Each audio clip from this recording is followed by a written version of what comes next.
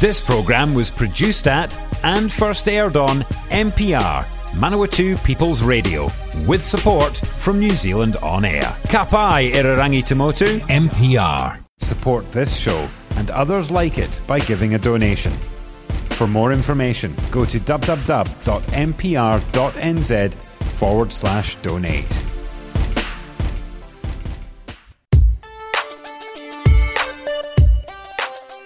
Morena no mai kiti korero. Welcome to the Catchup on Manawatu People's Radio. Te reo irarangi o na tangata o Manawatu. Happy New Year to you all. Yes, I know it's Tuesday and the Catchup should have started yesterday. We did say before the break we'll be beginning the week of Monday the 10th of January. And we are kicking off today on Tuesday the 11th, close enough, with Chairperson for Horizons Regional Council, Rachel Keedwell. Good morning to you and Happy New Year. Good morning and Happy New Year to you too. Local body politics, my understanding, certainly from a city council perspective, is July is a very quiet month, but I'm assuming the sort of late December, January period can be a bit chill as well. Yeah, it differs from council to council, but we generally finish in mid-December, and January is pretty much a month off for councillors. Mm-hmm. Our formal council meetings don't resume until February. In July also, we don't have formal council meetings. So it's probably a pretty cushy job. Well, then. I was about to say it's also election year this year for local body, and it's something that people should start thinking about, because if they're interested in making a difference and working for their community, it is paid well enough for it to be your primary income. It didn't used to be, so therefore it was always the terrain of the, independently wealthy or self-employed or retired. It does pay well enough to be a job. Now, on that note, the councils are given a pot of money by government to pay councillors. That doesn't change whether you have 4 councillors or 40. And a lot of councils, when looking at the Māori wards and the increase in number of councillors, thus potentially lowering the amount of money councillors get, we're looking at the number of councillors that make up the organisation. Did Horizons, remind us, did you decide to lower the number of councillors, or is everything sort of the status quo? No, so we've increased because of the complexities of trying to get fair representation across our region. When we decided to add in 2 Māori wards, the easiest way in the end was to add them on top of the existing 12. So we'll move from 12 to 14 councillors, but that doesn't mean extra money for ratepayers. No. It does mean that it just gets split more ways. But it's still a living wage? Yes, most definitely, because it's also not a full-time job, so you can do other work as well if you choose to. So let's encourage people to consider standing for local body politics. I mean, what is the workload? How many hours a week would people expect to put in? Notwithstanding that I'm assuming you'll be running again, want to be chairperson again, that role is off the table. Well, I hope so. I feel like my work's not done yet, Yep. so I do intend to stand again and be chair for another term if that's what my colleagues want to happen. It really varies depending on how much effort you put into it. I remember one of the first term councillors alongside me when I first got on, he got a real shock because the person he'd talked to told him, it was just 2 or 3 meetings a week, maybe 10 hours a month type of response. In fairness, it's not that. I think it certainly isn't. So we don't always have meetings every week, but we do. I did keep track of the hours when I first came on board, and it was definitely not full-time, but it was more than half-time when you take into account all of the reading that needs to be done. So you've got a meeting, which might be 6 hours, but there's several hours of reading on top of that. And some of my councillors are really active in the community, so they attend all of the community meetings. I was going to say, that's a thing, isn't it? It's as much work as you are willing to put into it. It could be more than a full-time job. Yeah, that's right. And so it's how you choose to treat it. And it doesn't mean that you have to attend all of the community meetings in order to be a valuable councillor, as long as I think you're informed and you're making a decision that reflects the community values that you think you're representing there. I think that's just as valuable as well.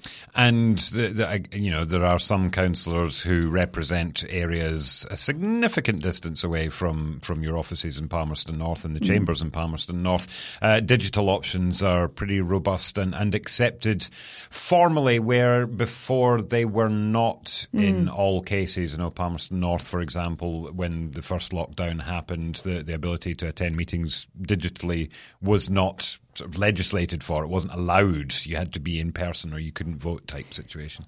Yeah, and we were subject to that as well. Like, we already had the facilities in place because of the distance. It made sense for the person in Ruapehu, if we only had a 2-hour meeting, that they attended over Zoom rather than driving 3 hours each way. But what the difference was is they could vote, but they couldn't form part of the quorum.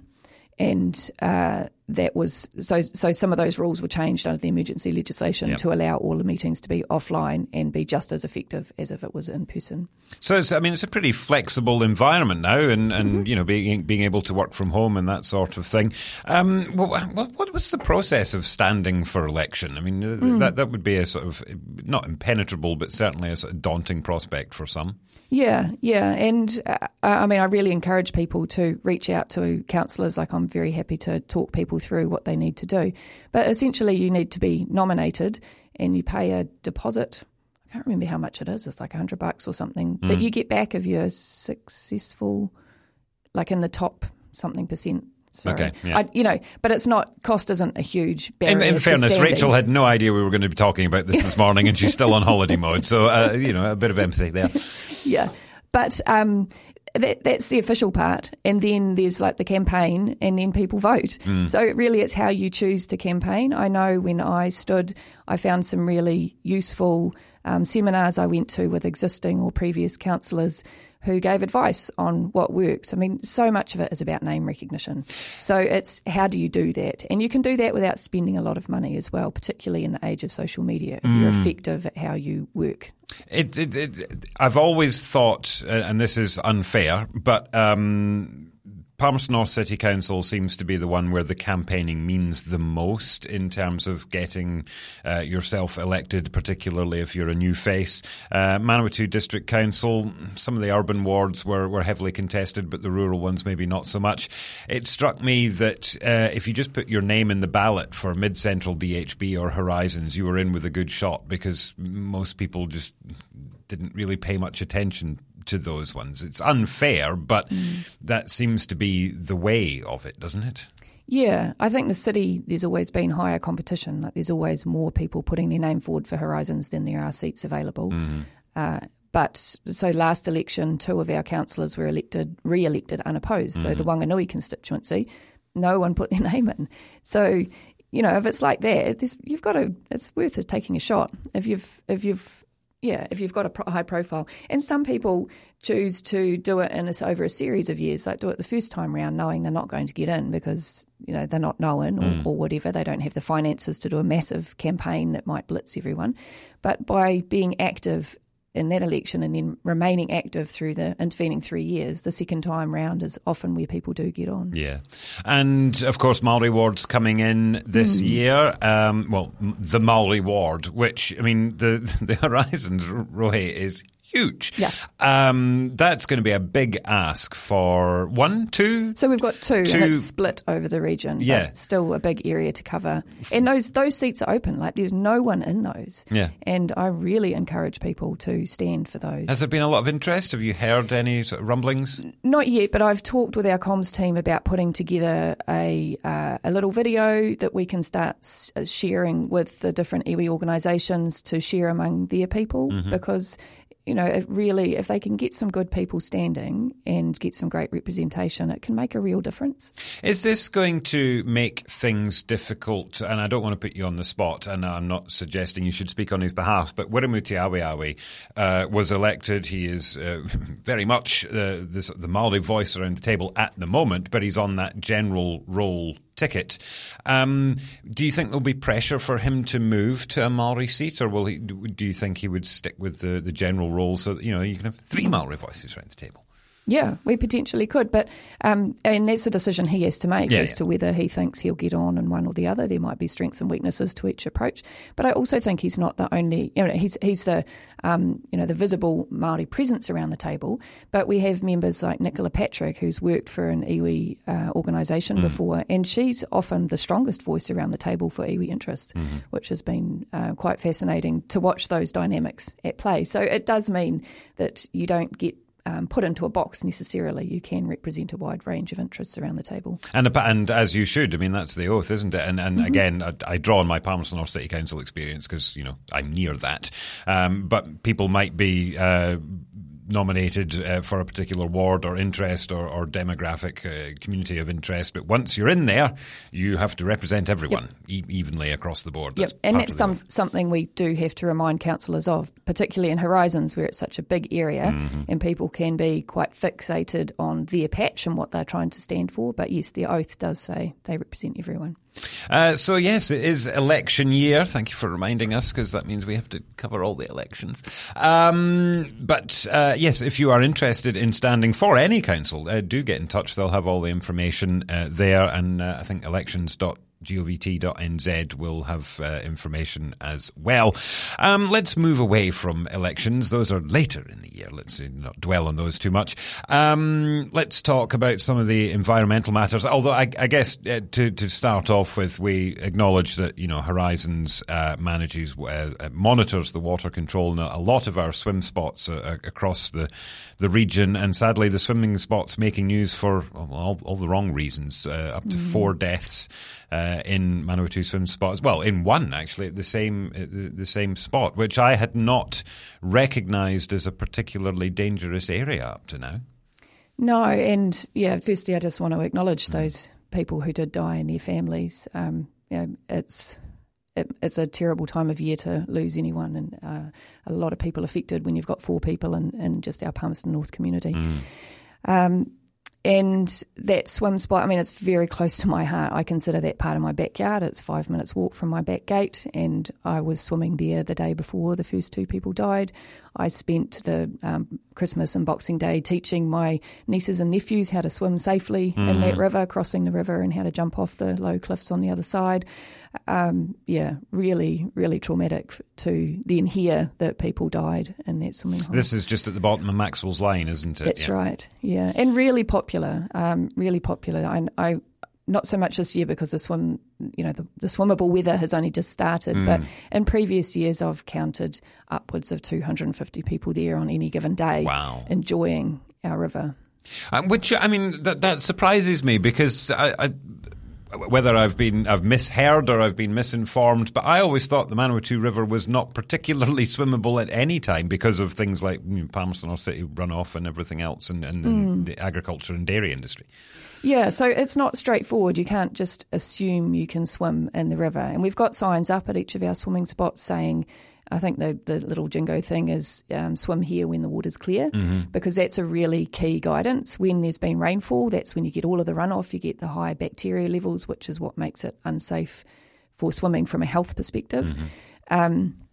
Me personally, when I go to swim down there, because I'm walking by the river every day, I've got a good feel for, it's swimming season or it's not.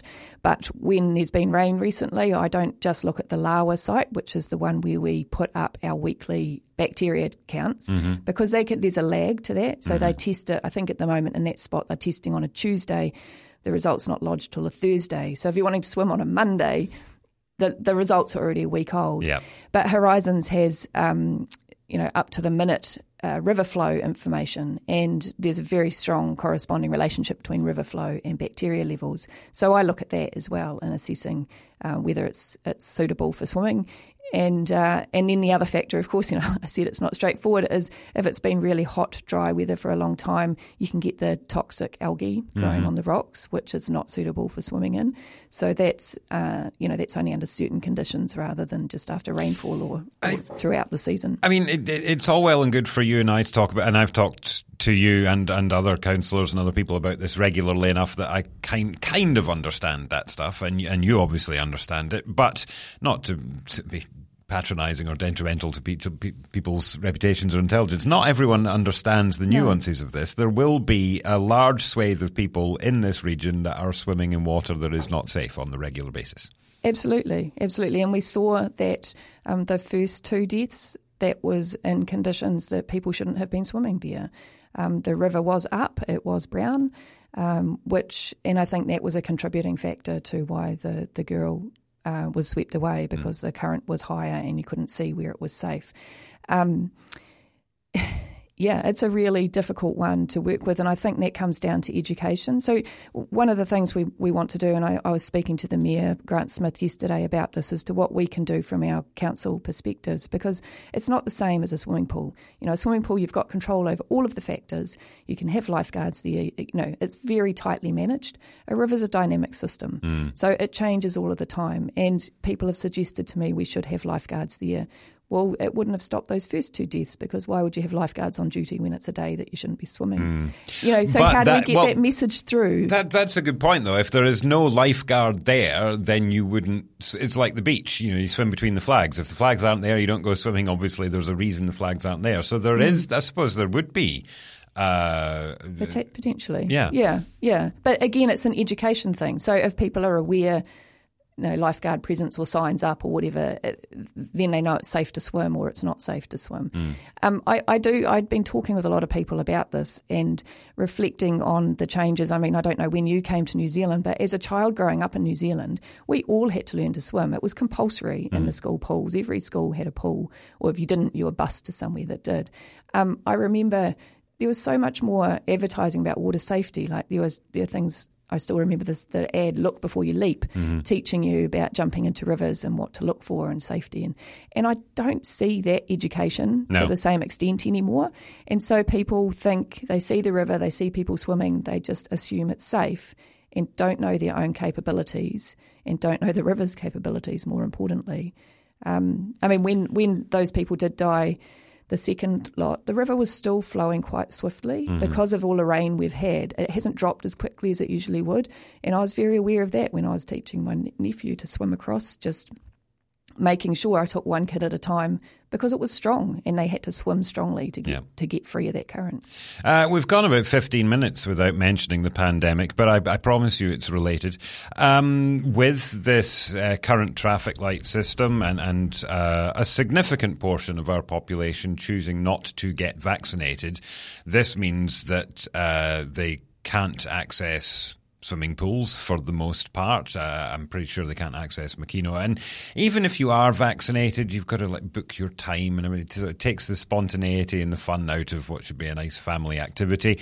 People are flocking to the rivers now that otherwise would never have done, and they have even less information around how to swim safely in these This is the thing. I take the kids up the Pohongina Valley, Totara Reserve, go swimming there. It changes every day. It's never the same place twice, which is fun and new and interesting, but potentially dangerous. You don't know where the current's going to be stronger or weaker, or where it's going to get deeper or shallower. There's a lot more people going to be in this position now. Yeah, and I have had people contact me with that as a concern and asking, did the council consider that in their risk assessment of making the pools not available to people without a vaccine pass? I've had a woman contact me who say her child, who has just about drowned in the past and now she's very rigorous about her swimming lessons, she can't get vaccinated, so she can't take her son to swimming lessons.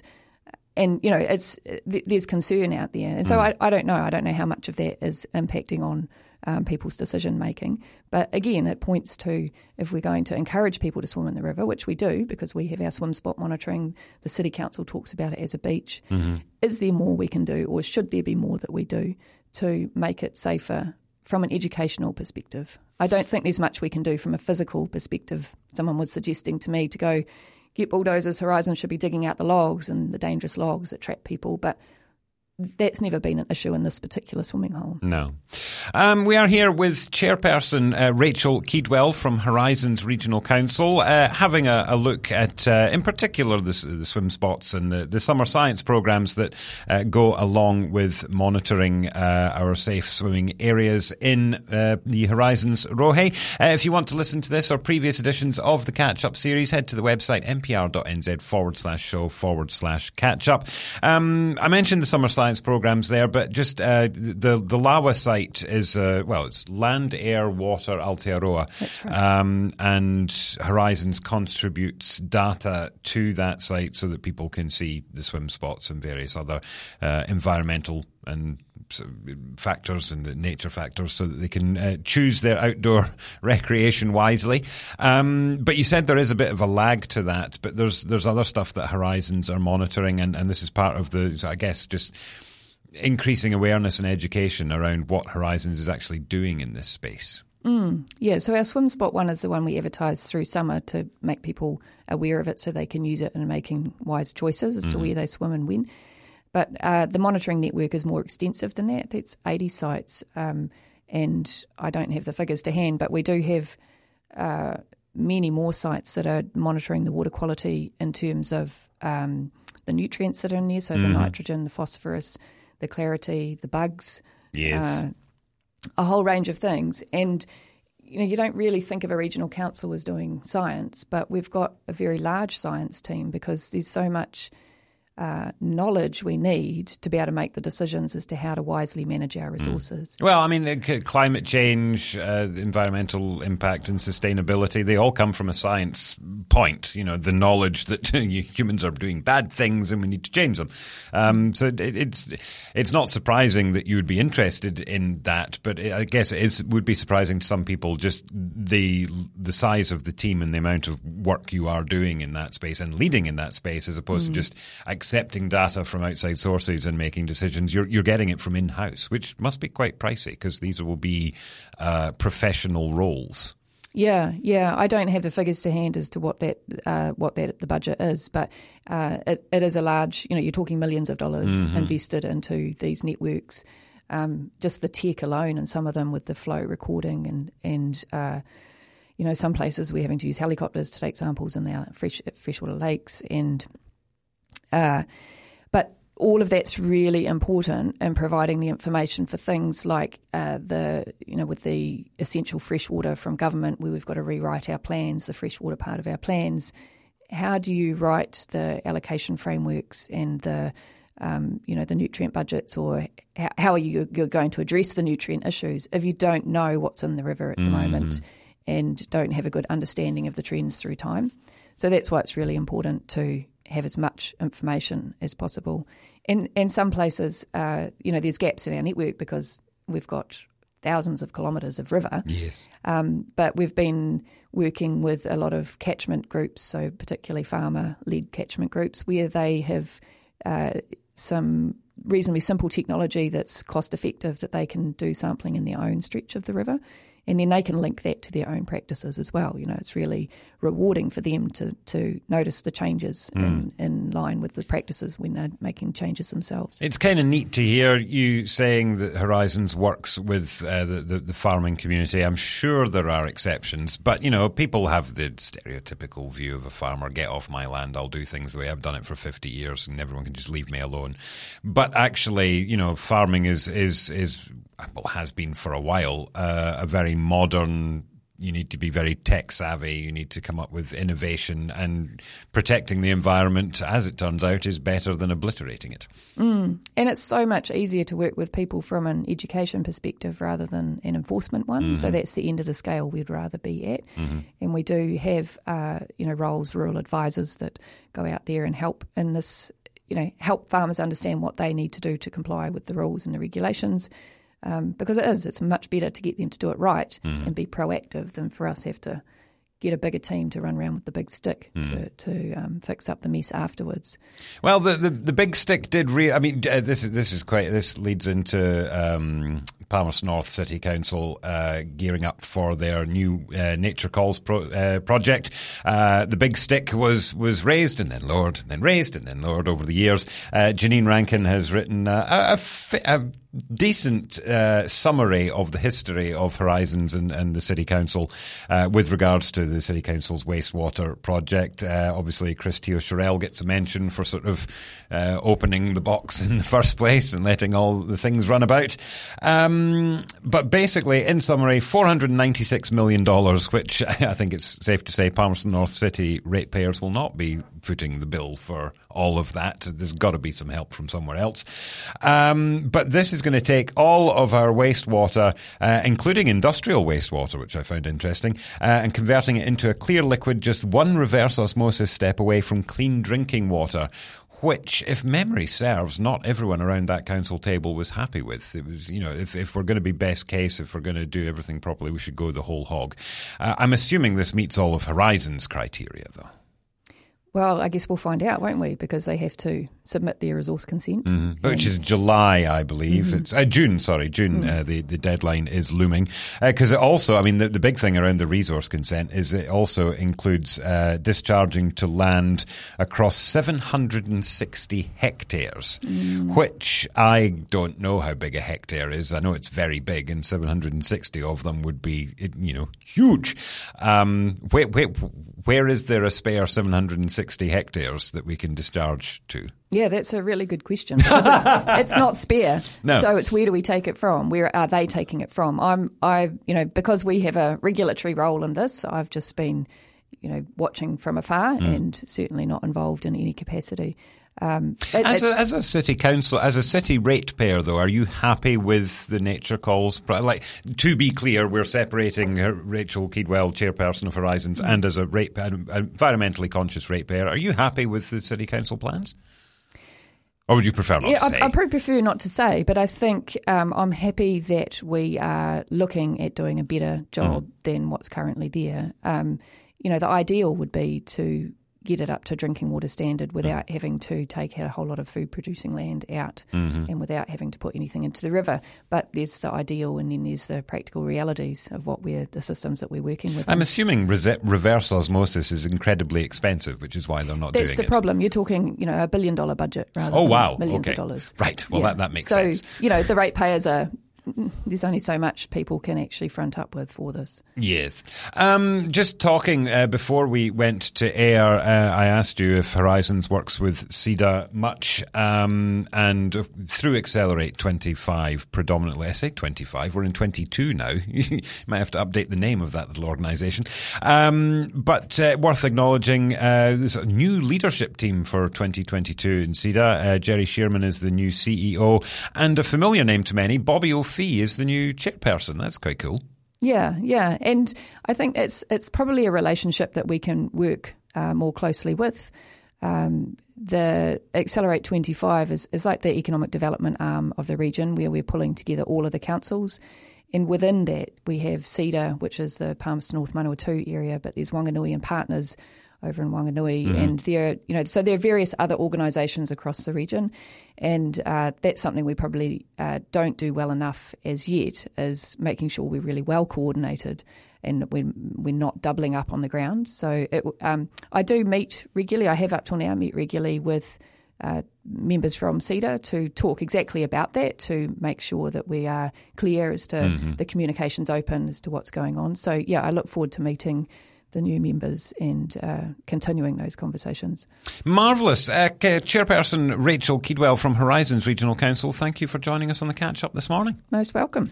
And of course, a happy new year to you as well. We'll be back tomorrow with the Manawatu Standard slot. We're actually going to be speaking to John Ogalushka. He did an article on 10 years as a court reporter for the Manawatu Standard. Looking forward to finding out more about that. That'll be 8:30 tomorrow. Join us then. Bye for now.